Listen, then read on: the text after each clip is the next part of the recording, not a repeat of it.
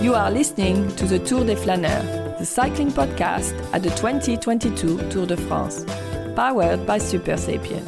Energy management for committed athletes and coaches. Stage 15, today we're in Carcassonne.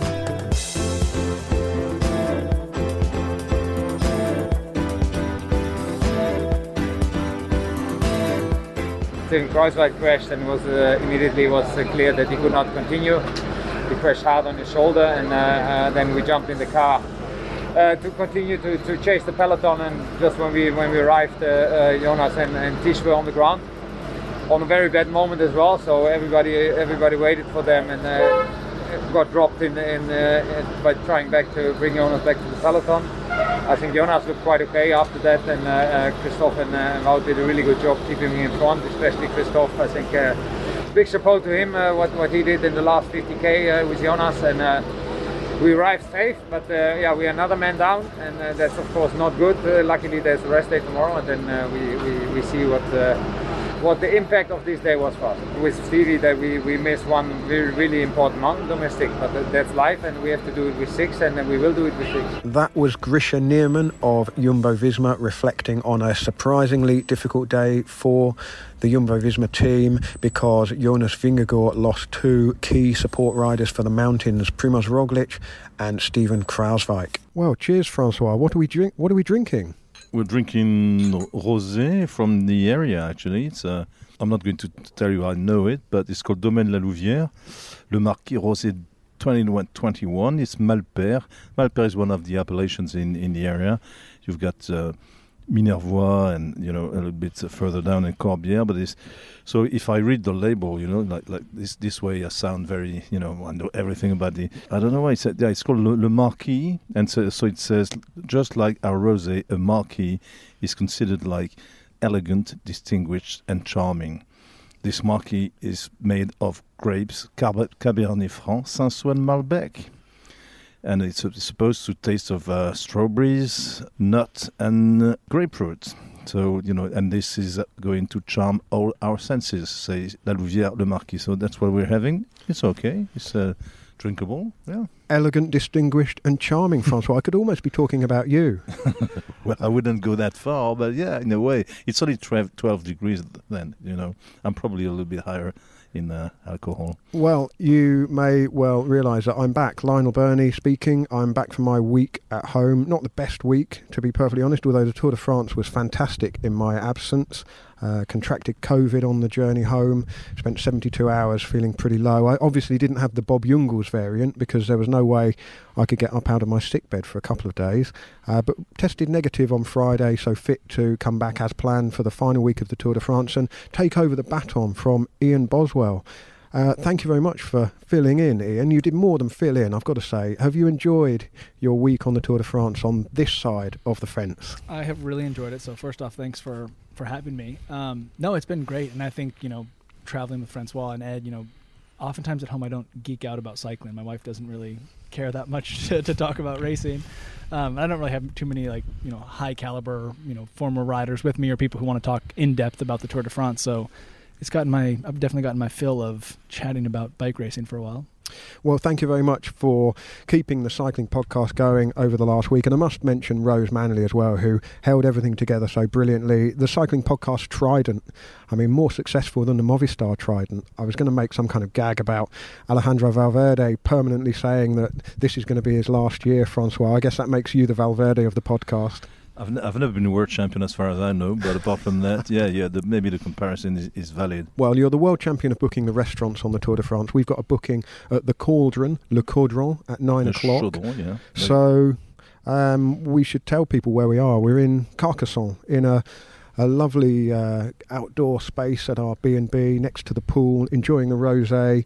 But Francois, this has been a really hot day on the Tour de France. Even you were wearing shorts. Now, you've chided me in the past for my habit of wearing shorts on the Tour de France. Anything above sort of 25 is a hot summer's day for me. But this is extraordinary heat. I told the guys, and I kept my words, that I would only wear shorts, over 40 degrees.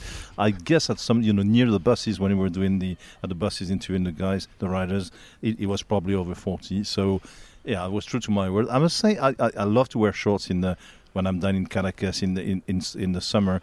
Otherwise, today in the press room, they had this plastic. You know what it's like when you have plastic seats and you're wearing shorts. I mean, the it's so sweaty, and I don't like this the feeling of it. So I put my trousers on to go to the restaurant tonight. No, you would never see me go to a restaurant with shorts on.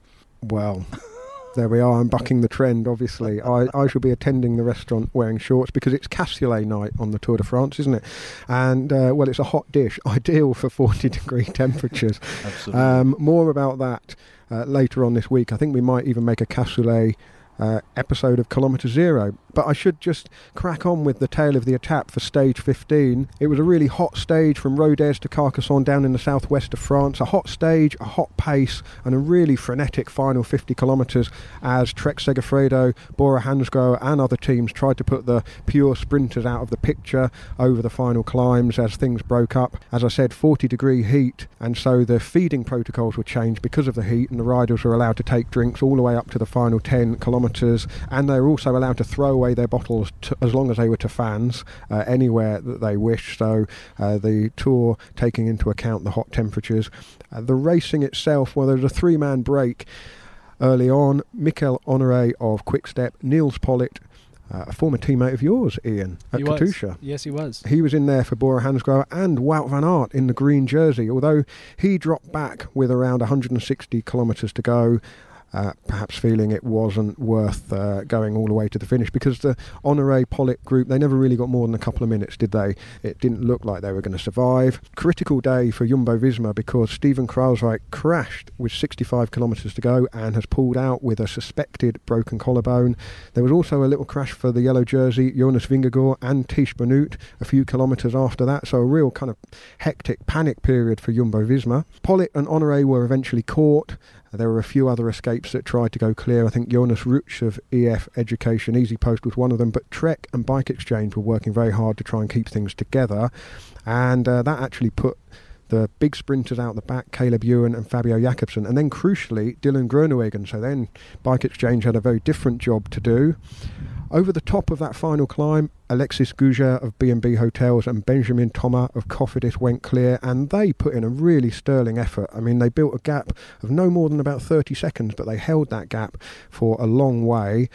Niels Pollitt, probably man of the day, because he was then back on the front, chasing for Bora Hansgrohe. The gap was still around the same going into the last 10 kilometres. It had come down to 10 seconds with 5 kilometres to go, and that was when Benjamin Thomas dropped Gouget, and it was really heroic by the Cofidis rider because he held on until 450 metres to go. Trek Segafredo were taking charge on the front of the peloton, but at the sprint finish it was Jasper Philipsen of Alpecin de Koning who won his first Tour de France stage. This is his third Tour de France, and he was third in Sonneborg back in Denmark, second in Calais, but first in Carcassonne. Very impressive win for Philipsen ahead of Wout van Aert. His sixth top two finish in 15 stages in this Tour de France for Van Aert. Mads Pedersen third, Peter Sagan fourth, Danny van Poppel fifth, and a great effort by Groenewegen to get back from almost a minute and a half down, got back into the peloton, or what was left of the peloton, and contested the sprint for sixth. No change to the top 10 overall. Vingegaard leads Pogačar by 2:22 going into tomorrow's final rest day. Wout van Aert miles clear in the green jersey competition. He's almost got enough points to win next year's green jersey the way he's going. Simon Geschke in the polka dot still, and that competition will be really interesting over the final week because there are 5 riders within 11 points of Geschke. Pogačar still in white. And, well, the people who withdrew today because there were some significant people pulling out of the Tour de France. Primož Roglič was a non-starter. He's been struggling since crashing earlier in the race. 2 stage winners from earlier in the race, Simon Clark, who won on the cobbles, and Magnus Cort, who won at Megève, both out after positive COVID tests. And Mikkel Mørkøv, the other rider, out today. He was off the back early on, the quick-step rider, and finished an hour and 5 minutes down, well outside the time limit. He rode on, must have been on his own for 3/4 of the day, but kept going, crossed the line, well outside the time limit. His tour is over. My tour restarts, and, we'll discuss the stage in the next part. The Cycling Podcast at the 2022 Tour de France, powered by Super Sapien. Energy management for committed athletes and coaches. Still guessing on fueling? Not sure what or when to eat and drink on rides that matter? Never again. Optimize your fueling strategy with real-time glucose data, actionable insight, and personalized analytics. We are here to help you achieve your performance goals. Go to supersapiens.com for more on how to track your energy levels and fuel for success. Super Sapiens sponsor the Cycling Podcast, as I'm sure everybody knows by now, and they've also started their own podcast. The Super Sapiens Podcast will be on whichever platform you listen to the Cycling Podcast, so search for it. It's hosted by Zylan Van Eck and Dr. David Lippman, and their third episode, which is online now, is really interesting. It features Super Sapiens Head of Applied Science, Dr. Howard Zisser, and he is talking about the origins of monitoring glucose levels. The early sensors worked. Looking back, I'm surprised that people were able to use them, because you're first designing something, you don't know how to make it work right for everybody. The sensors initially only had about a 3-day lifespan. You got to calibrate them. Patients had to take finger sticks up to 4+ times a day. It took a long time for the CGM manufacturers to figure out how to calibrate it from the factory. We now are very lucky to live in a world where you just put them in, they take an hour to warm up, and then they give you live data for up to 2 weeks. Find out more about Super Sapiens at supersapiens.com. Well, I didn't join you in Carcassonne. I didn't get back into the Tour de France bubble. So what was your day like, Francois? Hot. Obviously, I like heat most of the time. I'm a southerner, so I normally, like it standed very very well. And we started the day in a very nice little place that Richard had booked, in near Mende in Marvejols, with a swimming pool. So I had my little swim in the morning, and we kind of struggled to get back in the car and get going to Carcassonne. But then we watched the stage and went straight to the finish. Let's face it, we didn't go to Rodez on a hot day like this. It was obvious we wouldn't get much from the riders at the start. And yeah, it was hot. I mean, that was the word of the day. Everybody was. You could see all our colleagues, sweating and wearing shorts, and and lots of bottle of, that Vittel is the sponsor of ASO. So we got these Vittel bottles.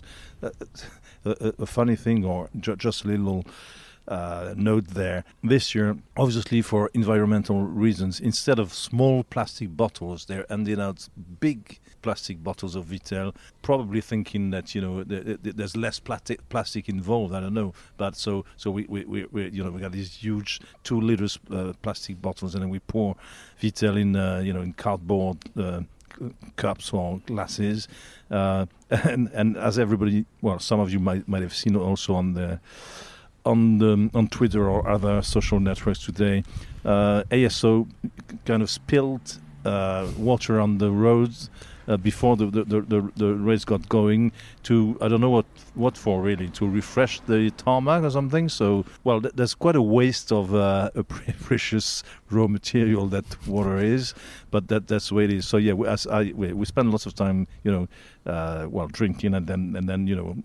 everybody went in the heat interviewing the riders, and everybody was complaining about. I mean, there was lots happening today in the stage, but I think that one of the decisive factors was obviously the heat. You must have raced in temperatures like this, Ian. I mean, what is it like? And spraying water on the road did look like an exercise in futility, really. I mean, it must have evaporated within seconds. Yeah, when I saw that, I didn't really understand the point of it or how far ahead the race they actually were. And before we started recording, we talked about how potentially slippery that could have made the roads. Yesterday up to the Climb de Mende, someone had painted, maybe the department had painted this giant yellow streak up the middle of the road, which looked great for them, but probably had there been rain would have been disastrous.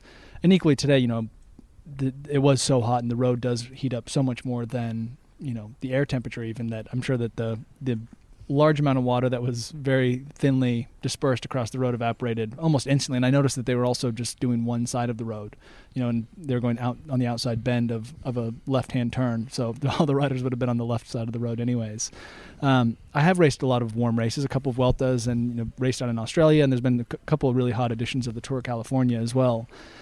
And, one of the, I think the maybe benefits of today's stage was the fact that, it wasn't a mountain stage. So the riders actually are rolling at, 40, 45K an hour. So you do get a fair amount of cooling just through, the speed in which you're moving. But you could see a lot of riders today going back to the car and picking up a lot of bottles. And it was interesting to see that the UCI kind of returned a rule that they have changed, where riders could kind of throw bottles to fans. And at one point I was watching and seeing some fans, so excited to go grab bottles. And that was something I always enjoyed as a rider, is, giving bottles to fans. I did it as a kid, would collect bottles. And up until 2 years ago, that was the case. And now people can only collect bottles at the specific zones where riders are allowed to dump their trash and bottles.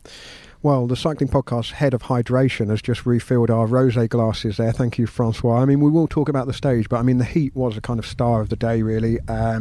So let's hear from, first of all, Michael Matthews, stage winner, of course. What a difference 24 hours make, because in these couple of clips, it doesn't sound like he enjoyed his day in the heat. And then after that, his Bike Exchange sports director, Matt White, talking about the heat in the southwest of France today. Just one word, horrible, which is how you describe the stage today. Yeah, pretty much. After yesterday's experience in the breakaway to now trying to back up for another opportunity for a win with the team, it was difficult. But I just had to turn off all those bad sensations and just focus on the good ones. And we knew we had a good opportunity with Dylan today, so it was full focus for that. Not a real celebration today on the road. I mean, I got a lot of congratulations from friends in the peloton, which was nice. I was just trying to focus on today and get the most out of today, and hopefully tonight we can have a nice little celebration for yesterday. After yesterday, what I had to do in the breakaway yesterday to now try and back up today, it was definitely the hardest day for me in the heat. Water on the road, I think by the time we got there it would have been exactly the same as before they put it down. I mean, we were pouring bottles of water over our head and it was gone in 1 minute, so I'm not sure how far the water truck was in front of us, but this is our sport. It's always been like this. We had to ride from A to B with whatever weather is thrown at us, and I mean, we just have to deal with it. The heat today, I mean, it was, obviously you had a goal which was to set Dylan as well as possible, and you brought him back from behind to, try his chances. But another big factor was the heat. I mean, on the Tour de France, we sometimes have, scorching heats, but today was really bad, wasn't it? Yeah, it was. Look, we're no stranger to the heat. Obviously, Tour Down Under, it's like this, but it's January in Australia. Very similar heat, actually, the feel. What you've got to do is you've just got to pay even more attention with hydration and cooling, and that starts in the morning and that finishes once they go to sleep tonight. So it's a big day. The big difference between Tour Down Under and here is the stages are shorter. So 120, 130k stage to 190, and also it's a 6-day race, not a 21-day race. So it will hurt a lot of people today's stage, that's for sure. And then there was all the other things that happened with crashes and with the yellow jersey, with Cruisewick out. There was a lot of action today, and that's also because the guys are getting very fatigued. When you're on your bike for this much time in 40-degree temperatures, mistakes happen. Guys they lose concentration, and that's what we saw today. How many bottles you give out on a day like this, do you think? I have no idea, but we went through the esky a couple of times, that's for sure, and ice socks and waters, and a lot of the water was just for cooling. It wasn't even for drinking, just to keep the core body temperature down. I imagine you have bags of ice and all that kind of stuff for the riders? Yeah, all of that, and that starts, the guys were cooling when they left the bus this morning as well, so it's a long process to keep the guys cool, and that continues now on the way to the hotel, and get the body temperature down as quick as possible. Rest day comes at just the right time. It does, for everybody. For everybody. Just the last one on the heat, Ian. I mean, the domestiques have a real job to do anyway, collecting bottles. But on a day like this, they must have been back and forth to the car all day. We saw all the clips of the number of bottles that riders are stuffing inside their increasingly tight-fitting jerseys. I mean, it's a job of work that isn't to be underestimated on any day, but particularly a day as hot as this.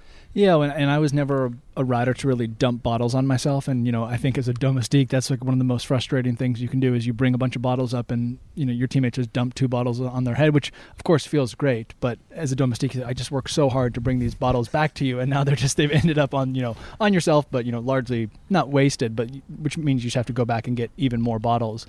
And it is something that, I've noticed with more riders riding in, race suits now, it becomes harder to actually fit those bottles into your jersey. At one point I saw Tom Scoynes go back to the car and he must have had 10 or 12 bottles plus ice socks. And, he looked like the Michelin man, just fully pumped up with bottles, all around him. And equally now, with race radios as well, you just have so much stuff surrounding your body. Although I did notice that he took a little bit of time to deliver the bottles, which probably felt nice, a bunch of ice cold bottles wrapped tightly around your body. How hard is that job though? Because you're dropping back, you going to the convoy. If your car is in, I don't know, the second half of the convoy, you've got to drop back further than somebody whose car's nice and close to the front of the convoy. And then what sort of effort is it to then ride back up through? And I guess you still have to go and get bottles when the race is on, which makes it even harder, right? Yeah, so how it works is, you raise your hand and the commissary will come up and radio to your team that, rider number 120 is at the back of the bunch or whatnot. And then your team car can actually come up to the back of the commissary. So they're at the front. However, on a day like today, there are so many riders going back constantly that sometimes you do have to drop 5 or 6 cars back just because your car may not be able to get up to you. And, today these are really sticky and slow and hard roads as well. So, you're adding, you think if you have 12 bottles, you're adding, the weight of Kenny Elson to your back, to try to bring bottles back up to the front of the bunch. And, an experienced domestique will strategically keep maybe their, front bottle cage open so they can take that last sticky bottle and hopefully then have easy access to kind of carry that momentum up to their teammates. It can also be frustrating when you're rolling back through the bunch and you have a teammate at the back, because then, you lose all this momentum to give them the bottle, and then you have teammates up at the front. So more and more we're seeing teams ride in a tightly compact group so you can pass out all the bottles individually. But on a day like today when, some of the riders are already thinking about the rest day, you might have teammates scattered all over the peloton. So you might spend, 5 or 10 minutes going back to get bottles and coming back up, and then another 10 or 15 minutes navigating the peloton to try to get your bottles to the teammates that are in need of them.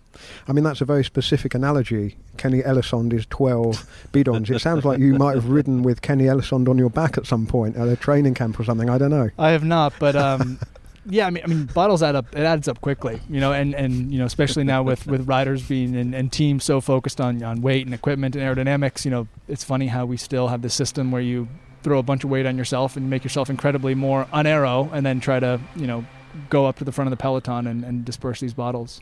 There's also a factor. I was a friend of mine, a French journalist, did the stage with Sandy Cazard, former pro rider, won a couple of stages on the Tour de France, and Cazard was telling him that on these very hot days as well, that sometimes you're so concentrated because of all the job you have to do, looking for the bottles, and also because the tarmac is sticky, and you're feeling the heat, and sometimes you have lapses of concentration, and these lapses of concentration can cause crashes. So maybe it's an explanation to the crashes we had today. What have you experienced this kind of lapses of concentration in very, very hot days?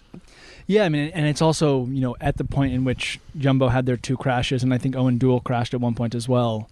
It was kind of the first stage in this entire week that I've been here there has been a small moment of controlled racing. When Pola and Honoré were up the road, it looked like it was going to be a relatively traditional sprint stage. So that's when you do see riders oftentimes just kind of switch off. You think, okay, we're 60, 70K to go.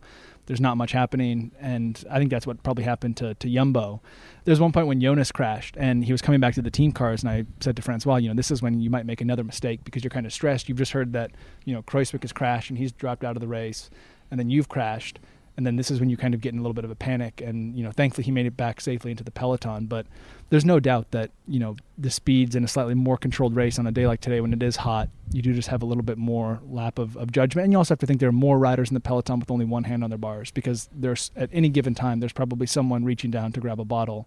So in general, there's less hands on handlebars, which is a more dangerous peloton. Well, we'll talk about the Jumbo-Visma drama in the next part, and we've talked about the heat a lot there, but the star of the day was undoubtedly Jasper Philipsen. I mean, it's been a pretty miserable tour for the sprinters, hasn't it? There hasn't been a sprint finish since Denmark. All the sprints are being eaten up by the sort of Wout van Aertification of the Tour de France, and even today it looked like that might happen because of the climbing, because of the way that several teams that don't have perhaps the fastest of sprinters but have a Mads Pedersen or Jasper Philipsen type real incentive to try and get rid of the likes of Caleb Ewan. I mean, Caleb Ewan's probably not that difficult to get rid of at the moment, is he? He's having a tough time, but Fabio Jakobsen as well, eliminating him from the equation. And although Groenewegen got back, the chase to get back on would have taken its toll on his zip at the finish. But Philipsen, he's won a handful of stages at the Vuelta before, I think 3 stages at the Vuelta,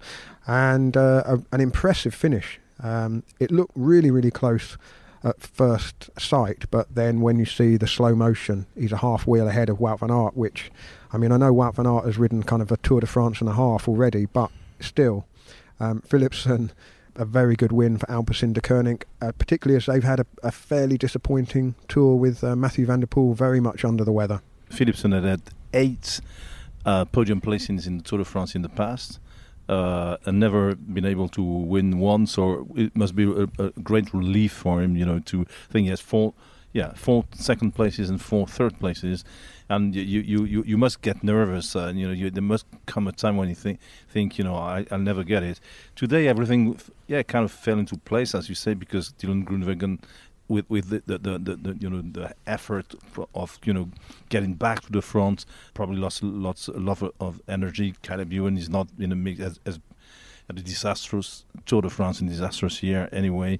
Fabio Jakobsen lost his lead-out man. I mean, as you said in the tail of the etape, Michael Morkov was drifting away at the back of the. So it was probably the day when Jasper Philipsen could win it. He almost didn't, because of the monster. The guy was everywhere doing everything. Wout van Aert, who came very close, at least contested the sprint. But I mean, if Philipsen had missed that stage in Carcassonne, I'm sure it would have been really, really hard for him to. That was a day that the unmissable sprint victory for him, and as you said, for Alpecin, it's a great relief. Well, and they finished in Carcassonne at some point last year, and I saw a photo today side by side of this year and last year, and Philipsen was on the curb, looked like he was had his face in his palms, potentially crying. So he did finish here, or we did finish here last year, and I think he maybe ran second. And so to come back, and it's also it's a pretty tricky finish coming into the line. It's something we did also in 2018, a different kind of run-in beforehand. But there are numerous riders that said it was a benefit to know the final few kilometers, because it does get a little bit twisty and turny. It's not a straight boulevard to the finish line. He was actually third in Carcassonne a year ago. That was the day Mark Cavendish won, kind of against the odds a little bit, wasn't it? Because the previous day they hadn't chased on what looked like an absolute no-brainer for a sprint finish. And then that was that slightly uphill finish last year, and it was Murku, who was second, wasn't it? Yeah, that was the day. Apparently, Murku talked about it in an interview and said Cavendish really thought he could. He was totally out of it. He was shattered. He had no strength, no energy left, and Murku told him, "Well, never mind, follow me." And he really went so hard that he could have won the stage, but I mean, he was doing his job, and really is probably the best gift a leader man ever gave to his sprinter, the leading Cavendish to win the race that day. And Jasper Philipsen was actually beaten by Murku, and today Michael Morkov was an hour back, and Philipsen winner. I mean, that's cycling. Things change from one year to the other. In terms of the sprinters, there's not been a lot for them, has there? I mean, when you look at the route before the race started, obviously a couple of stages in Denmark, very much opportunities for sprinters, but really slim pickings for them, especially with a rider like Van Aert, who, he's getting in the way in the conventional bunch sprints as well.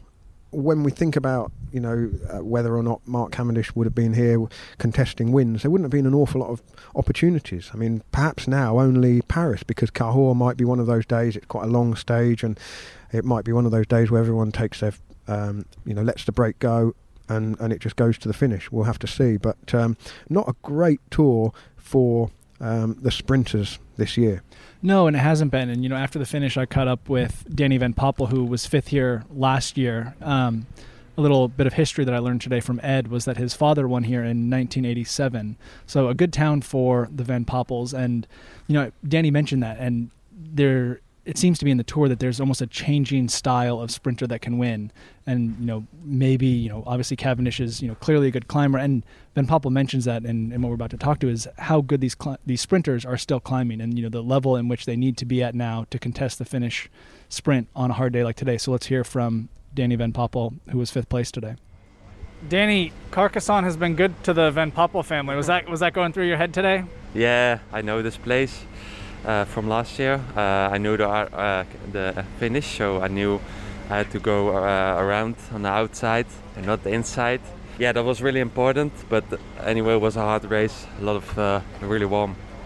I mean, it seems like this tour, obviously the stages dictate a lot, but it's been really unpredictable for the sprint stages. Today, a day like today traditionally would have been, a breakaway goes, you catch them and you sprint, but that wasn't the case. The last 50K was a little bit crazy. Has that been the trend you've been seeing? Yeah, in the past, sprinters could not climb really well. But in these days, you have like Philips, Sagan, me maybe, that can go really good uphill. It's strange for amateurs to believe that we can climb so well. And there's 2 more sprint days most likely coming up. Are you going to try to go for it again on those 2 days? Yeah, I don't know what the team wants, because first priority is GC, but yeah, they give me a lot of trust also to pull and to help me. It was really cool. I enjoy it. Well, Danny Van Poppel, they're riding for Bora Hansgrohe, of course. That explains why Niels Pollitt and the other Bora Hansgrohe riders were trying to get it all back together on the run-in. His dad, Jean-Paul Van Poppel, was part of the Super Confex team. I think he certainly won 4 stages in 1988. I think he won the green jersey in 87 after a bit of a deal with Stephen Roach on the last day in Paris. But yeah, 5th place for Danny Van Poppel. And he was 5th last year, as you say there, riding for Intermarché. I mean, I think that was the thing that told me how hard the finish was when you saw Alexander Kristoff, their sprinter today, all over the bike on that final climb, just trying to hang on to the last few places on the pelotons, tail end as it was going over the top. I mean, it was furious racing. And so to win these stages that you look at and go, well, however many riders it was that came over the line, 50-odd riders together, that looks like a bunch sprint, but really anything but. The run-ins are so tough, aren't they? Yeah, they really are. And also you have to think that we have a rest day tomorrow, so there's a lot of riders in the bunch that know, maybe they can start their rest day, 30, 40 kilometers early and then, just kind of roll back into town. I really did notice how much this victory meant to Alpecin, De Koning, and also something that we've kind of been talking over the last couple of days is how many different teams have won a stage here. And once again today, another team won a Tour de France stage, and I caught up with Sparagli at the finish, who's part of the team, and their goal coming in here was to win a stage, and they got that. So let's hear from Sparagli. It's been a hard tour for the sprinters, a lot of days that just slip away. I mean, what does it mean for the team to get the stage win today?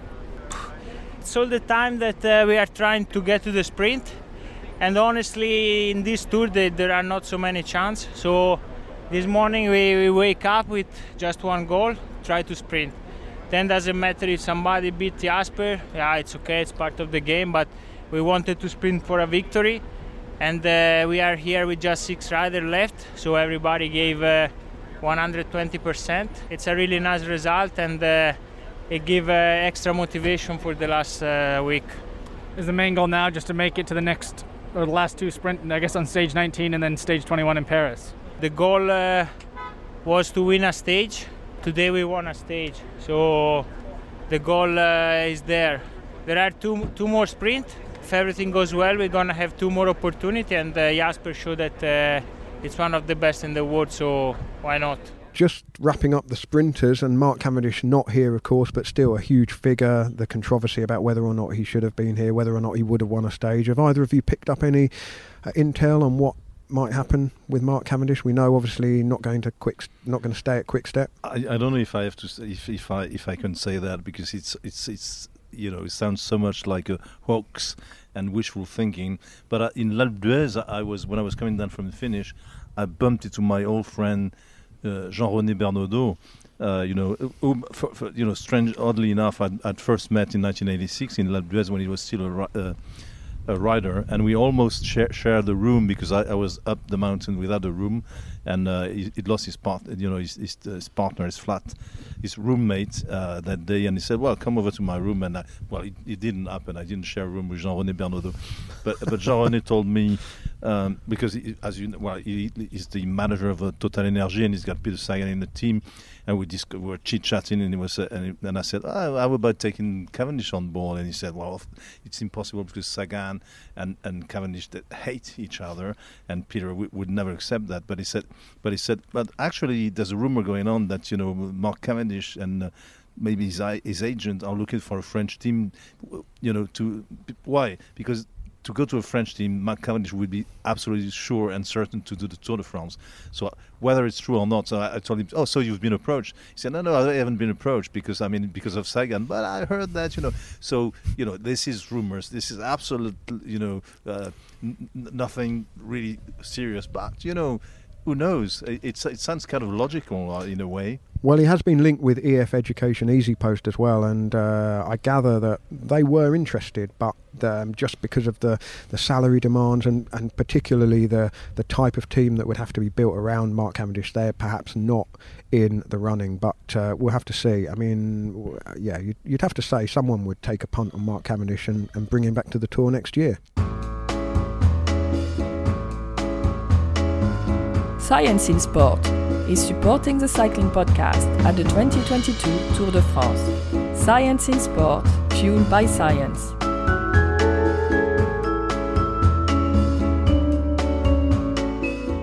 Thank you very much to Science in Sport for supporting the cycling podcast. Go to scienceinsport.com and use the discount code SISCP25 to get 25% off everything. And with these very high temperatures across Europe and the UK, in fact, I think the south of England will be as hot as Carcassonne tomorrow. Extraordinary to think that. But I've escaped the English heat wave for the French heat wave. But if you're riding your bike, you need to stay hydrated and not on rosé wine. I mean, it's great for hydration, rosé, but not to be recommended when you're doing a lot of cycling. But the Science in Sport Hydro range is a very good way to hydrate before and during exercise. Just pop a tablet in your water bottle, and it gives you everything you need to keep hydrated and replace everything that you're sweating out on the road. So scienceinsport.com and the discount code SISCP25. Now, sticking with the theme of fueling, it's time for Breakfast with Boz. Well, the time has come for the final installment of Breakfast with Boz here on the Cycling Podcast. And we finished it off right this morning. I had a great early morning ride, did about 50 kilometers and a lot of climbing, quiet roads. Back at the hotel, just finished some breakfast with Francois and Ed. Once again, it was a hotel-like setting, so I didn't get to choose a pastry, but a croissant. And my first pain au chocolat all tour, which was great. And because it was my final day here on the tour, I found myself really indulging in everything French. I put butter not just on my croissant, but also on my pain au chocolat, and there was a small baguette that I loaded with butter, cheese, and a jam. So trying to squeeze it all in here on my final day at the tour. Unfortunately, I will be heading home. I'm looking forward to getting back to my family, but I'm really just kind of starting to hit my stride here at the tour. I do need to do some laundry. I have one clean shirt left for the last day, and that is my Peddler de Charme shirt. I actually can't remember when I got it. It must have been in the Vuelta in 2017 maybe.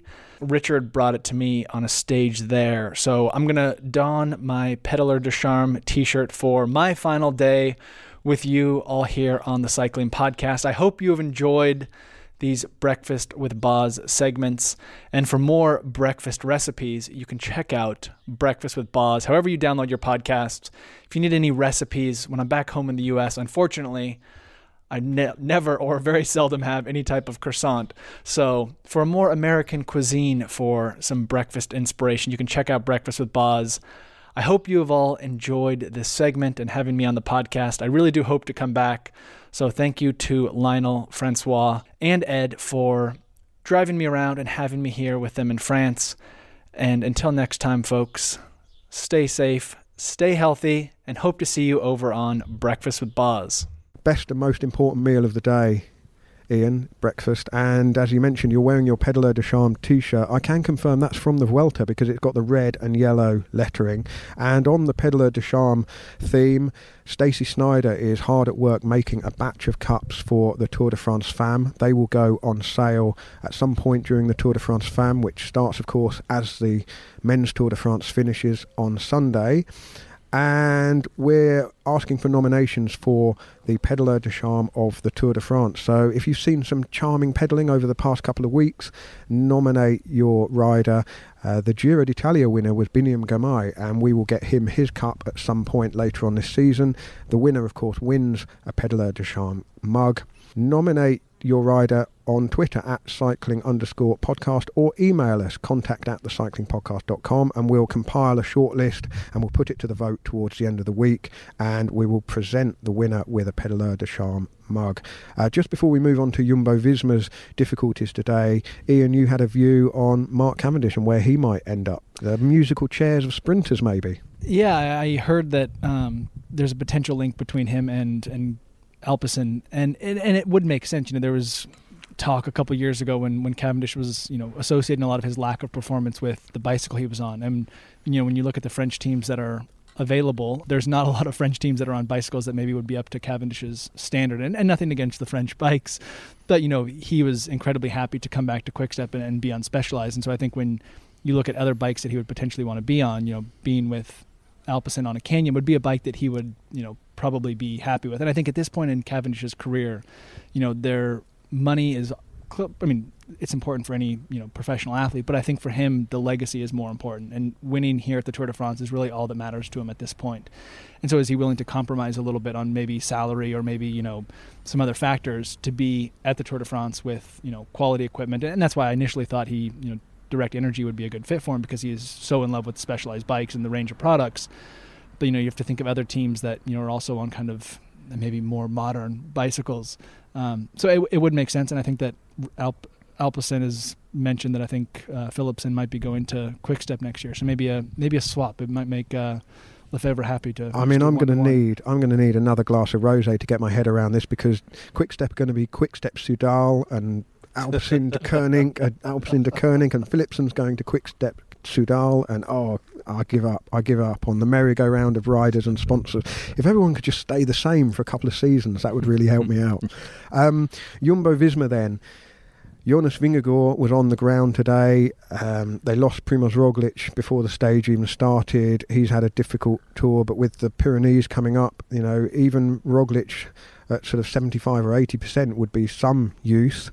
And then, their luck really wasn't in because they lost Kruijswijk. And, you just have to wonder, would they have pressed Roglic to carry on if they'd known how the day was going to turn out with losing Kruijswijk? Because that's two really important riders. Even, as I say, Roglic, even if he's below par, suffering with the injuries, maybe there's something else going on, but could still ride and still do a job. And now they're without both of them.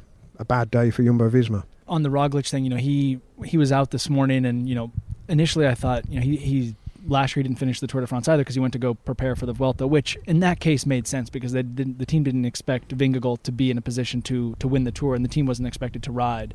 And so when I heard that he had pulled out today, I was actually really surprised because we don't know what's going to happen in the last week, and could there be a moment when Roglic riding for 10K in a valley could make the difference between winning and losing the Tour? And to compound that, Kruijswijk, another key climber in the mountains, crashed out. And so I wonder if the team is second-guessing letting Roglic go home today. all that talk about Tadej Pogacar's weak team and the fact that some of the key riders in his team had to pull out because of COVID for George Bennett and others. Now we're back to 6-6. It's kind of leveling of the field. I was staying at the Jumbo-Visma bus at the finish, and one of the DSCs was saying, well, it's not such a big deal because in the last week the team doesn't matter anymore. It's a man-to-man fight to death, something. But it sounded like wishful thinking. If you take little signs, this was the Danish Tour until today. But today, Jonas Vingegaard crashed. Magnus Kort was the Danish star of the nearly the first 2 weeks of the Tour, quit. Mats Pedersen, who had done so well in the sprint, came third.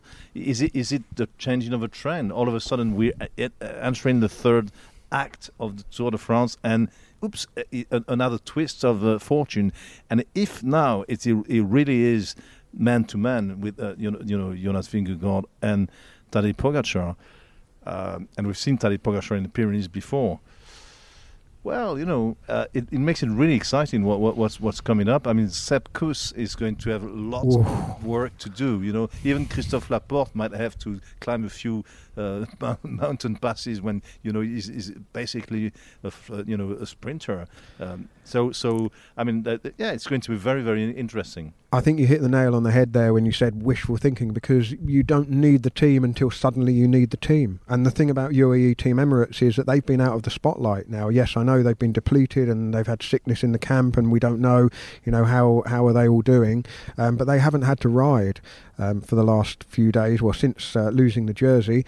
As impressive as Tish Benoot has been, and we know he can ride very strongly on the climbs, there's also that difference between being the third or fourth last man and being the man who the pressure is really on and that there isn't anyone else behind you, and suddenly the thought that if he leaves Sepp Kuss with just too far to go, Ian, you'll know far better than me, but that kind of pressure of knowing that your job, the reliance on you is so intense, rather than thinking, well, if I go another kilometre at this pace, that's an absolute bonus for my teammates behind me. If you're in a position where you're being relied upon to do that work, it's a completely different ball game, isn't it?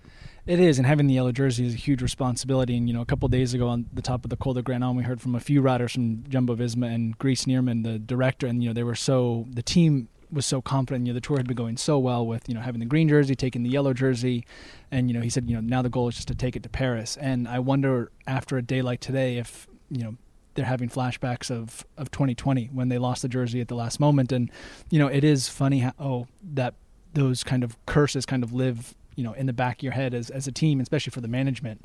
They're starting to think everything was on track, and really just in today's stage things went from looking great to looking a little bit shaky. A very interesting fact, if you look at it, depleted UAE Team Emirates, as we said, for a couple of days and for the whole of last week, and now a depleted Jumbo-Visma team. There's a team that's not depleted at all. And when the thing that made Pogacar can stumble a little bit was the relentless attack by the Jumbo-Visma guys who were acting as challengers, sacrificing one guy. There's a team who can still do that now, and it's Ineos Grenadiers. So that's another factor. I've always liked the idea of the third man and well, now I'm sure the Ineos Grenadiers guys they now have a chance to play with the numbers, and if they really want to send Yates, Danny Martinez, and I think probably Geraint Thomas at that stage is the protected one. They can really make a bit of damage there. So who knows? But maybe we're talking Pogacar, Vingegaard, and maybe that there's a third man or third element in the mix.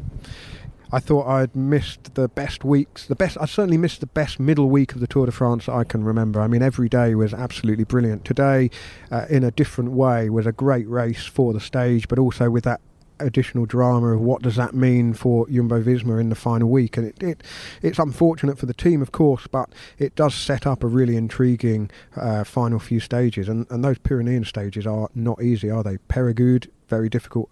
Hautacam, okay, a bit of a motorway into the sky in a way, but plenty of opportunity there to put the pressure on. I suppose the one thing in Jumbo-Visma's favour is that every time Pogačar has moved, Vingegaard has been his equal and perhaps even just that slight bit better. Obviously the day he won and took the jersey, a lot better, but sets up a great final week. Everyone out there can still vote for their favourite map jersey. Here we go. Check. Fade. Dot is winning, though, despite Francois' attempts to subvert the vote and despite my obvious preference for Fade. But go to map.cc to look at the designs and choose your favourite. And as I've said before, a little buffalo motif will be added to the jersey to honour Richard Moore. So the final design will be released after the Tour, and we'll announce the winner on the Champs-Élysées next Sunday. Now, Francois, this is cassoulet day. My favourite French dish. Carcassonne is one of my favourite French towns. What do you think of Carcassonne? Is it, it's quite touristy, isn't it? But when you drive in and you see it there up on the hill, I mean, it's spectacular to look at, and it's charming once you get in there, I think.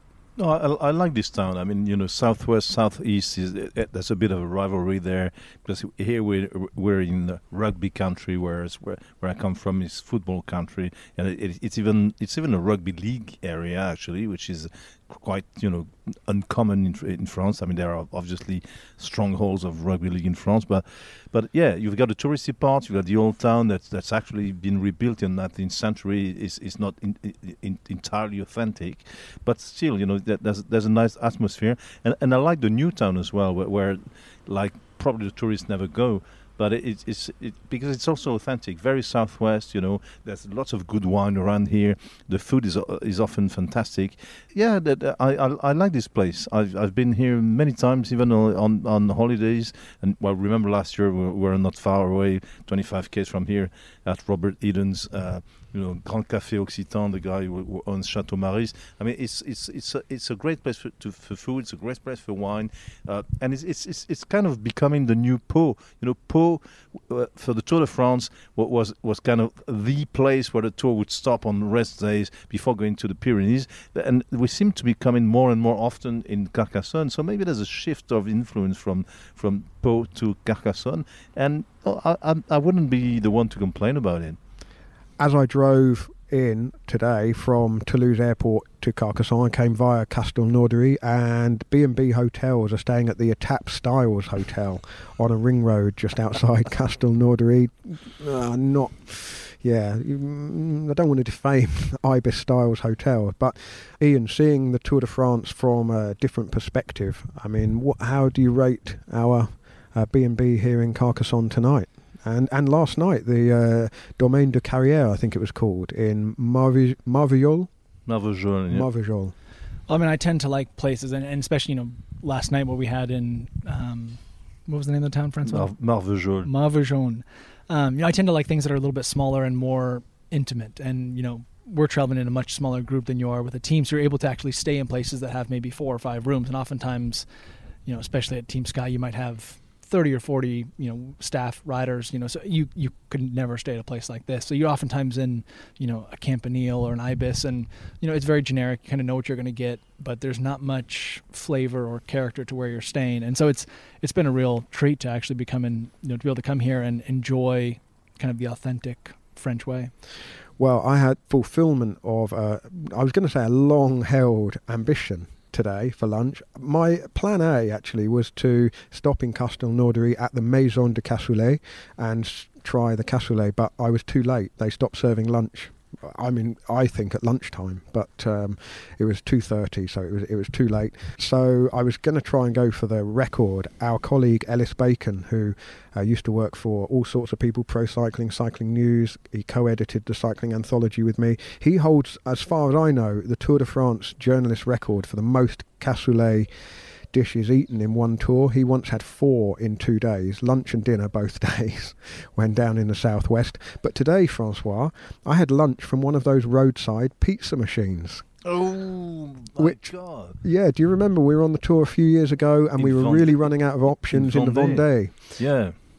It was, I remember it very well. We nearly took a pizza from one of the pizza machines, and it was all the most promising, as the machine said it was French champion for, pizza machines. Nobody knew there were a French championship for those things, but there we were. And we were about to put, the coins in there when all of a sudden Richard, always the resourceful guy, said, "Oh, there's a restaurant there not far away in Clisson, which looks great." And we went to that place, actually kind of a miracle. It was like 9 something. Said, "Okay, you can come over." And it was great. It was, wasn't it? A great restaurant. So, well, we missed out on unfortunately, we missed out on the machine pizza, and you went for it. Well, you said at the time, actually, those machines are not bad. And I was like, well, if Francois says not bad, then it must be okay. So I thought I'd give it a go. €12.50, I think it was, for a kind of it was called La Reine, so it was kind of ham and mushroom and olives. It was not bad.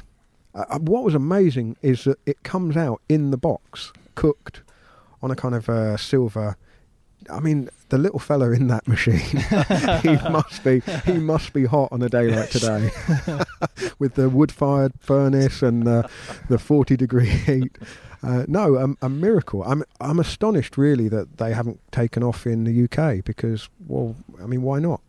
There was loads of them in Castelnaudary, which is one of the key towns of Cassoulet, the other big towns of Cassoulet being Carcassonne and Toulouse, and a little bit Foix as well, maybe. So we'll make an episode about this dish, which has captured my imagination. Pizza, yeah. We'll make a Kilometre Zero about Cassoulet. We should wrap up, really, because it's nearly time to go to the restaurant for dinner. A couple of things to mention. If you would like to order the Cru de Flaneur collection of wines from Divine Cellars, you can do so at divinecellars.com. And listen to the podcast Daniel made with Greg Andrews about the collection, which kind of tells the story of this year's Tour de France in wine form. And Kilometre Zero returns tomorrow with an interview that I did with Marianne Martin, the American woman who won the 1984 Tour Féminin. Now, of course, the Tour de France Femmes starts at the weekend, and Marianne Martin won the first Tour Féminin in 1984. An extraordinary story, and I really enjoyed talking to her about that, so that will be out in the morning. Before we wrap up, Ian, I've got to ask you, what have you made of the whole experience of being a journalist for the week? I mean, you've ridden the Tour de France, you've finished the Tour de France, you've interacted with journalists as very openly, but you've seen what it's like from our side of the fence, I guess. I mean, I've really enjoyed it. It's been nice. It's been a couple of years since I've been back to Europe, and to see a lot of familiar faces. And I've also realized just what a crazy circus the Tour de France is. Just from you only see so much of it from within the team bus, and from the roadside. You don't really see the beginning, the end. You just see this passing second of a town. But it's been a great experience. I've made a lot of great connections here, and reconnected with a lot of former teammates and staff members. And it is amazing what a small world it really is. Even staff that are no longer at the defunct Katusha Alpecin team or Team Sky, they're now at different teams. And Gary Blem, who's Froomey's mechanic, he's now at Israel Premier Tech, said, "Oh, you retired too early." I said, "I'm very happy to be here in this capacity." I admire the riders. I have a lot of admiration for them, but to see them, especially on a day like today, it's just so darn hot. And and to realize that you have one day off tomorrow, most riders are still going to go for a ride, and then you still have an entire week to go. I think back to the day before I came over here. I was picking strawberries with my daughter and wife. And the next day I was in the Alps, and then now I'm going back home. And all this while, the riders and staff, and I guess even journalists as well, were here 2 weeks prior to me, and will be here a week following my return to the U.S. And it's just an incredible long trip for so many people. Well, thank you very much for joining the Cycling Podcast. It's been great having you on the team. Just my only regret is that I wasn't here to share more of it with you, but maybe another time. Francois, thank you very much. You're the ever-present this year. I mean, I'm hoping, touch wood, you're going to make it through to Paris with me. Oh yeah, I think I'm a third week guy. So you're coming into your own. You're the Ineos Grenadiers. Absolutely. And I spent the first week with Mitch, the second with Ian, two absolutely great human beings. No, I must say it's a fact. I really enjoyed their company and learned lots of things, and it was really pleasant to. And so with two guys like this, in our team, I can't give up before Paris. Well, it can only go downhill from here, Francois. Me and you next week. Before we go, the Tour de Buffalo. Ian, you've been here. You've been riding your bike. You've been out recording Breakfast with Boz, and one of the traditions that Richard introduced to the cycling podcast was slow radio, which divided listeners, I think, but I liked it as a kind of as a sort of slowing down, an opportunity to just kind of listen to some ambient sound. So while you were out on your ride this morning, you recorded some slow radio, an homage to Richard Moore, who of course we lost in March, and I think he'd enjoy this. The Tour du Buffalo, remembering Richard Moore.